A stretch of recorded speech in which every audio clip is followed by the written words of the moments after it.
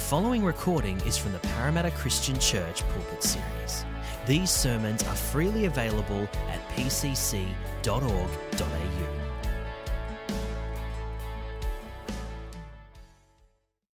Morning, church.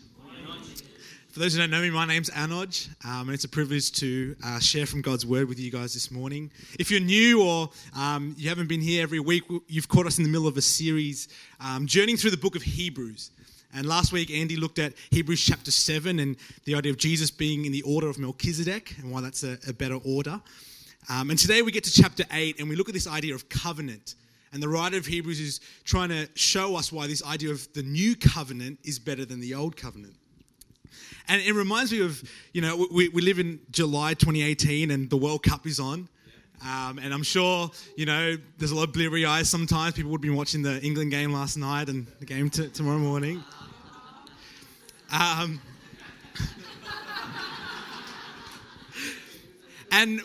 once all that's said and done, once all the dust is settled and the victory has been won by whichever team, there'll be agents from different clubs around the world and they'll come out and they'll seek to make contact with some of these high-level players.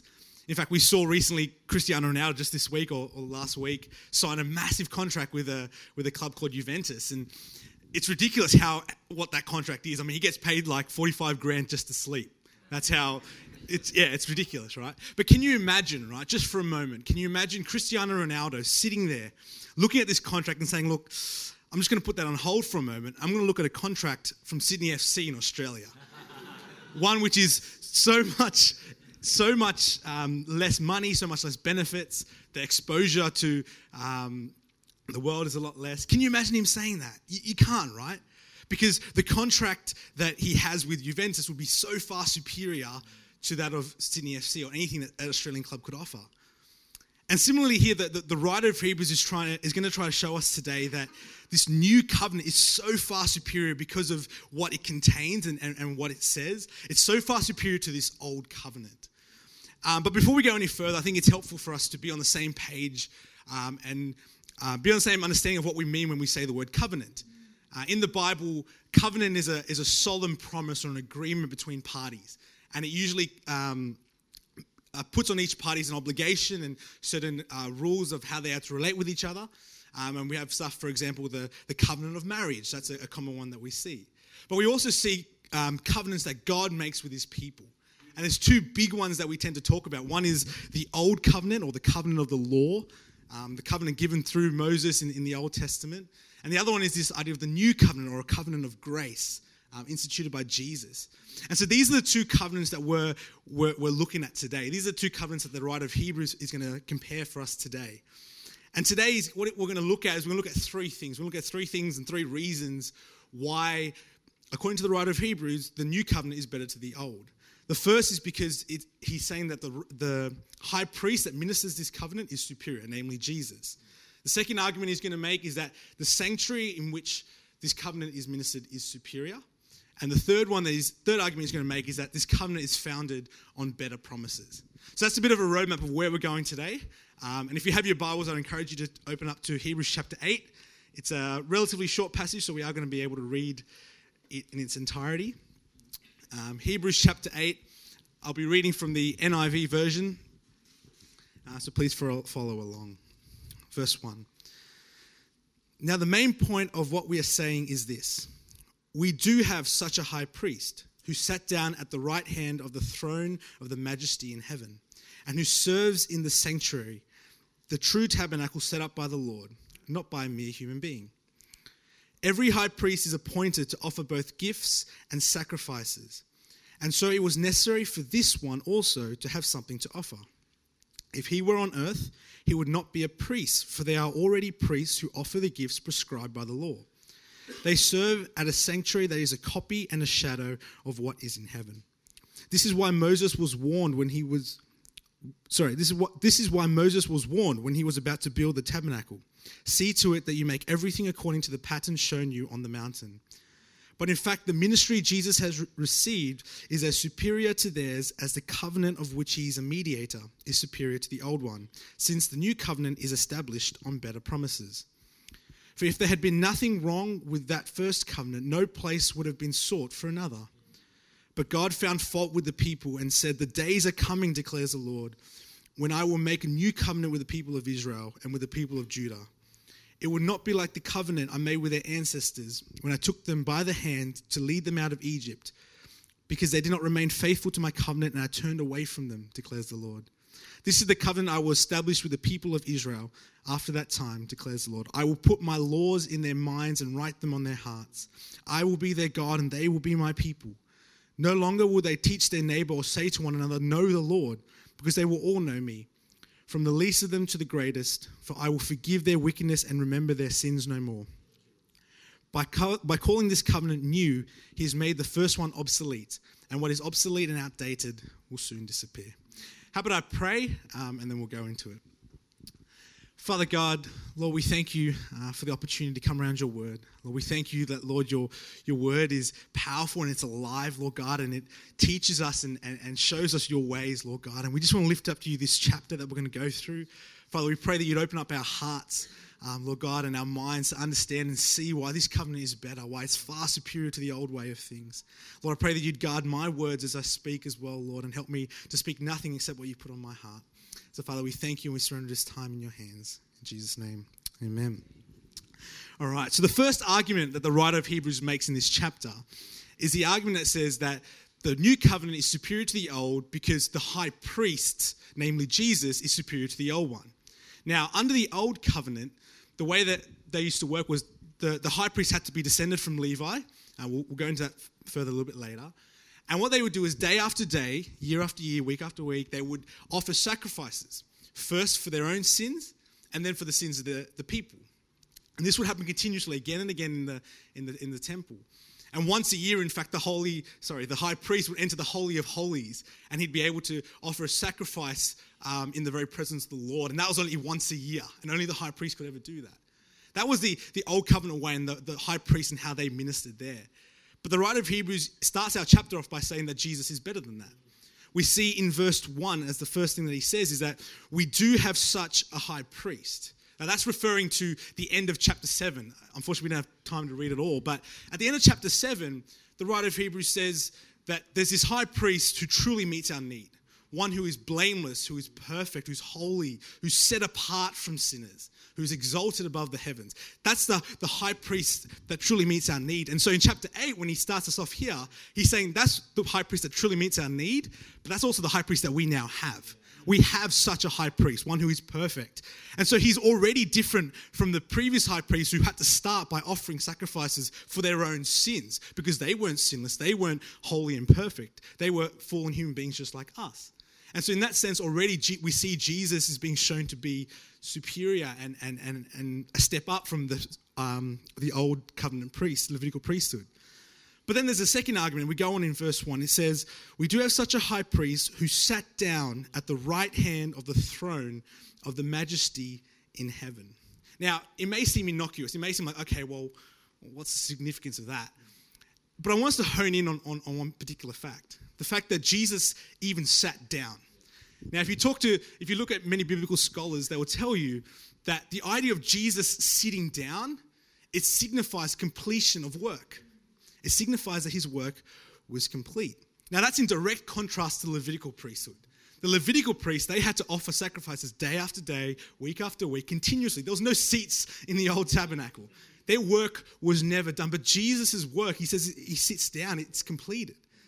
To give an example from my own family, sometimes it comes to 9, 10 p.m. I've got to use my mum because I don't have kids like other pastors. So I'm going to use my mum as an example. Sometimes it comes to 9, 10 p.m. at night and my mum will say something like, "Oh, man, I haven't sat down since coming home from work." Right? And what she means by that is that she's probably come home at 4, 5 p.m. after work and she's probably gone straight into the kitchen and she's made dinner for the family, and then in between cooking, she's probably run upstairs and made sure my little brother's doing his homework and then that he's getting ready for his piano lesson. And she'll come down, she'll finish off the cooking, and then it's 7 o'clock and it's time for him to go for his piano lesson, so she'll take him and go there, and then even on some weeks, she'll drop him off at the piano lesson and then rush off to the grocery store, do the groceries within an hour, then get back in the car, go back and pick him up, and then come back home, and all of a sudden it's 9 o'clock, and it's like, oh, man, I haven't had a chance to sit down. And what she means by that is that since coming home, she's always had more stuff to do. Her work has never been finished. And only once all the stuff that she's had to do has been done, then she might sit down in front of the TV or read a book or whatever. And similarly here, the Levitical priests are sort of like my mum in that situation. Their work is never done. They never get to sit down. They're continually doing what they have to do. But the writer of Hebrews is saying Jesus is different. Jesus sits down. He sits in completion of his work. But not just that. It's not just the fact that he sits down, but it's where he sits. He sits at the right hand of the majesty in heaven. That's a position that signifies authority. It signifies a power and victory. It's a position that no other Levitical priest could ever boast as have been given. And so Jesus not only has finished his work, but now sits in the seat of victory at the right hand of God. And that begs the question, why is that important? Why should we as believers here in the 21st century, why is that important that Jesus' work is complete and he sits down at the right hand of God? Well, friends, it's important because it signifies the sufficiency and it signifies the superiority of Jesus' sacrifice. See, it's important because when we sin, when we continue to do the things that we say we will not do, when we continue to gossip again, or when we continue to be dishonest, or when we continue to forsake the things that we're called to do in order to do things that we just want to do out of our own sinful desires. When we do those things and we fall short of God's standards, it means that Jesus' sacrifice is still enough. It's still enough to pay for the sins that we commit. It's enough to cover our sins. And it's from this place of victory, that we now can fight our sin. When we enter the battlefield against sin, we fight from a place of victory. And no, I'm not saying that, we can be complacent with our sin and say, because Jesus has forgiven us already, I can just do whatever I want. No, not at all. The Bible says that we need to wage war against our sin. But the power to fight sin, the power to overcome sinful habits and whatnot, it comes from a place of knowing that Jesus' sacrifice is enough and that his work is complete. He's not getting up off his seat and offering another sacrifice every time we sin. His work is done, it's complete, and he now intercedes for us. And we can rest and be secure and be strengthened by the fact that we know that sacrifice was enough. And so that's the first argument that the writer of Hebrews makes. He says that Jesus is a superior high priest. The second argument that he goes on to make is that the sanctuary in which this covenant is ministered in is also better than the old sanctuary. Now, follow the logic here, right? If Jesus is a high priest, there's obviously got to be a sanctuary that he ministers in. I mean, every mechanic needs a workshop, right? And so the question then that we've got to consider is, well, is this sanctuary different to what the old priest, the temple and the place that the old priest ministered in? Is it superior? What's going on here? Now, we could say, yes, okay, Jesus is in heaven, so, of course it's superior, of course it's better. And yeah, you're right. In fact, in verse 2, it tells us that he ministers in a tabernacle not made by human hands. He ministers in the one in heaven. But there's more going on here in the text. Firstly, we see here in verse 4, it says, if he were on earth, he would not be a priest, for there are already priests who offer the gifts prescribed by the law. And what that's saying is that if Jesus was still on earth, he would not be able to serve as a priest under the old covenant. Why? Because under the old covenant, if we look in the Old Testament, God gave the tribe of Levi the role of being priests. And so if you want to be a high priest, you had to be able to trace your ancestry, your lineage to Levi in some way. But if we look in Matthew 1, the genealogy of Jesus on earth, we see that his lineage is traced to Judah and the tribe of Judah, which has no right to being a priest here in the earthly tabernacle. And so already we're seeing, well, Jesus, if he was on earth, if he was under the old covenant, he could never be a high priest. And so for him to be a high priest, as we looked at before as well as last week, for him to be a high priest, there needs to be a new covenant, there needs to be a new way of things. But not only is this covenant that he ministers new, but the writer says that because of where he ministers, the superior sanctuary that he's in, he uses that argument to support this idea of a superior covenant. In verse 5, if we look at the text, it tells us that they, as in the Levitical priests, serve at a sanctuary that is a copy and a shadow of what is in heaven. A copy and a shadow. What it's saying is that the sanctuary that the old priests ministered in was not the original. It was just a replica. Now, if you look to the screens, I want to show a picture here. Right, does anyone know what that building is or is like? Anyone want to scream it out? Yeah, it's the Parthenon, but it's in Nashville, Tennessee. Right? Surprisingly, that's not in ancient Greece.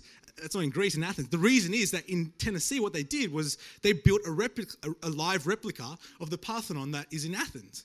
And even the gradient of the color of the stone and the color that you see there is what they believe the original would have looked like. It's the same size. They did it to scale. But friends, it's no matter how great this looks, you'd be hard-pressed to find someone that would rather go here than go to Athens and see the original. The value of this can never compare to the original Parthenon that's in Athens. And it's sort of like that here. The writer of Hebrews is saying that the sanctuary that the old Levitical priests use, it's just a copy. It's just this. It's just in Nashville, Tennessee. But Jesus, no offense to those who are American, great. But Jesus is ministering in the original sanctuary, not made by human hands, but one that is in heaven. And what that means for us is that Jesus is now not just in a building built by human hands. He's in the very presence of God. When he intercedes for us, as Roman talks about, he does so from in the very presence of God. And we as believers, if we are in Christ, we too now have that same access. We too now can come into the Holy of Holies, not once a year, but every day. We can come before God in prayer and in communion. That is what Jesus has done. That's why when he entered the sanctuary, that's why that's significant. But friends, I wonder how many of us live in that reality. Jesus has done this. Jesus has entered the sanctuary above and he's given us direct access to the Father. But how many of us are content to live in the outer courts? How many of us are content to do our Sunday thing, come to church on a Sunday, go to Connect Group maybe during the week, but the rest of the week, we don't want to commune with the Lord. We don't want to spend time with him. We don't want to develop that relationship with him. Jesus' blood, his sacrifice, his blood was spilt so that he could enter and gain this access, but we were content to live in the outer courts. Friends, I pray that we wouldn't be that kind of people. I pray that we would be people that enjoy coming before God daily and spending time in his presence, in the Holy of Holies, as it were, because Jesus has given us that access. That's the second argument that he makes. And then we move on to the third, and the third one takes up half of our passage, the second half of the passage that we read here. And the argument that the writer of Hebrews makes is that this covenant is superior because the promises on which the covenant is founded on is far superior to the old.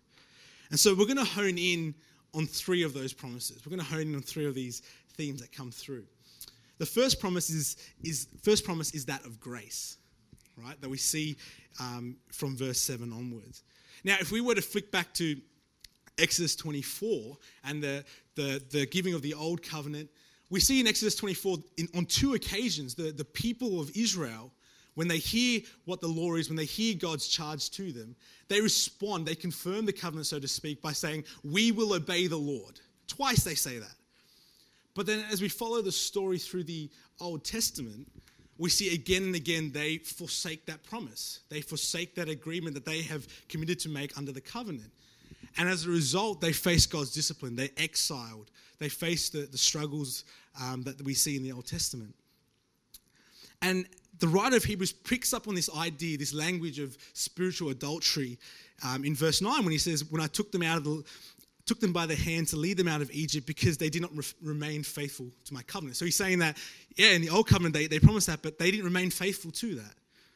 But in the new covenant, the new covenant that we see emerging here, the language that God uses changes. It changes from the people saying, we will obey the Lord. It changes to God saying, I will do this and that. I will write my words on their hearts and their minds. I will forgive them sins. They will be my people and I will be their God. The language changes, and what it means is that this new covenant is not founded, is not resting on our obedience. Our salvation and our confidence law is not rested on our obedience and our willingness to obey God. It's resting on his grace. It's resting on his commitment to be our God, to love us, and to continually sanctify us through the Holy Spirit. The second promise that we see coming out is this idea of internal change. See, the law, the old covenant, all it was able to do was show us God's standard. It was never able to produce in us a desire to obey God. It was never able to change a person's heart. It was external. It was written on tablets. But in verse 10, God is saying that he will write his laws on our hearts. He will bring about that heart change. In fact, in Ezekiel 36, if we see it on the screen there, Ezekiel 36, verse 27, a parallel passage, similarly talking about the new covenant, God says, I will put my spirit in you and move you to follow my decrees and be careful to keep my laws. In other words, by the power of the Spirit and the indwelling of the Spirit, we're now able to have that heart change, that desires to obey, that desires to keep God's laws and his decrees. That's radical, church. That's radical that we now in this new covenant can have this heart change. And it's incredible. It's an incredible reality of the Christian faith, because a lot of other religions or ways of living, worldviews, can't boast that. A lot of other ways of thinking is very much about doing stuff and then hoping and believing that would change us. But Christianity it flips that on its head. It says that no, change doesn't come from the outside. Change is an internal thing. That when God writes his laws on our hearts and our minds, that we will then be able to, by the power of the Spirit, have a desire to want to obey him. That's something that's radically different under this new covenant. It's a much better promise that we have. And then we get to the third promise that the writer of Hebrews takes us to, and that's in verse 12. And he says, for I will forgive their wickedness and remember their sins no more. The law was never able to forgive sin. The law could only make us aware of our sin and show us our need to be saved. But this verse here is saying that under this new covenant, God is going to forgive. He's going to remember our sins no more. And that doesn't mean he's going to forget. We're not talking about Jesus or God being forgetful. When the Bible says that he will remember our sins no more, what he's saying is that he's not going to count our sins against us. Because that's how absolute that forgiveness is, because of what Jesus has done on the cross for us. And so, friends, that those promises that come together, the promise of grace, promise of eternal change, promise of forgiveness, they're the superior promises that the writer of Hebrews is saying makes this covenant so far superior. It may be helpful to think of it this way. Imagine you're looking for a new job and you've got 2 job offers, right? And you've got 2 contracts you're looking at. And by and large, they might be the same, but one contract has more salary, more money. One has more leave benefits, and one has, and that one also has more employee benefits, just, free food, etc., right? One contract, you would say, is far superior because the details, the terms of that contract are superior to the other one that you're weighing up. And it's a similar argument that the writer of Hebrews is making here. He's saying that this new covenant promises grace. It promises internal change. It promises forgiveness. Why would you want to even look at that other contract? Why would Cristiano Ronaldo even want to look at Sydney FC? This covenant is so far superior. And as a result for us, if we are in Christ, if we commit our lives to being his children, we can live in that joy and that hope and that security, knowing that because we've been given the promise of grace and internal change and forgiveness, we no longer have to strive to earn our salvation. We no longer have to worry about whether the sacrifice was enough, whether we have to offer another sacrifice or someone else has to offer a sacrifice for us. The new covenant promises us as believers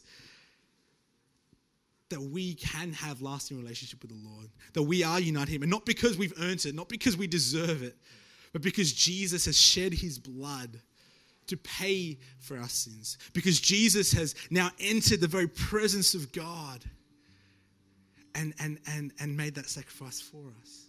And now when he intercedes, and when he intercedes for us, he does so from that the very presence of God. And so, friends, I pray that we would be people that aren't content to live in the outer courts, that aren't content to live lives that try to strive to be good enough to earn God's merit or earn God's favor. I pray that we wouldn't be people that doubt whether Jesus' sacrifice is enough. The writer of Hebrews goes to great lengths in chapter 8 here to say that his sacrifice is enough. He goes to great lengths to say that now we have access to the very presence of God because of what Jesus has done. And the writer of Hebrews also says that the promises of this new covenant are so far superior. There's no way we could ever turn back to the old one. There's no way we could ever go back to trying to earn our salvation. And so as we close, I just want to give us a moment to reflect. Maybe some of us here live lives where we doubt, where we think, oh, yes, I know Jesus saved me, but I did that sin again. Is Jesus' sacrifice really enough? Or maybe there's some of us who are living in the outer courts and we recognize that we are living there. That we recognize that we're just content to be at a distance, just to do the bare minimum. That we don't regularly come before God in his very presence. Or maybe for us, we've been challenged by the promises of grace and internal change and forgiveness. Father God, Lord, we come before you, Lord, as your people. Lord God, we are so grateful, Lord Jesus, that your sacrifice was enough. We're so grateful and we thank you, Lord Jesus, for being obedient unto death on a cross so that we could receive forgiveness. Lord God, we're sorry for the times that we've taken that for granted.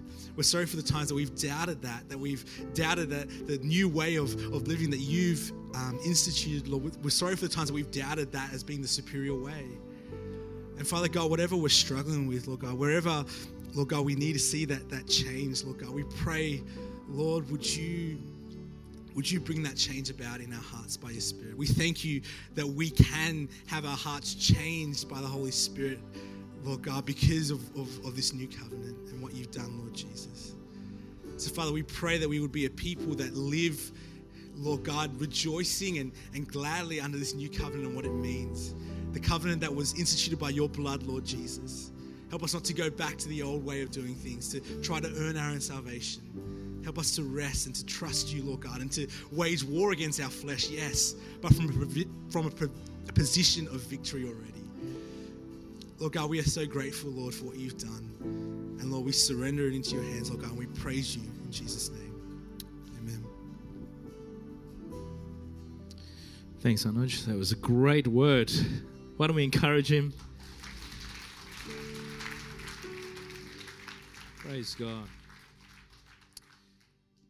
We're going to dismiss this meeting, but just a couple of things before we go.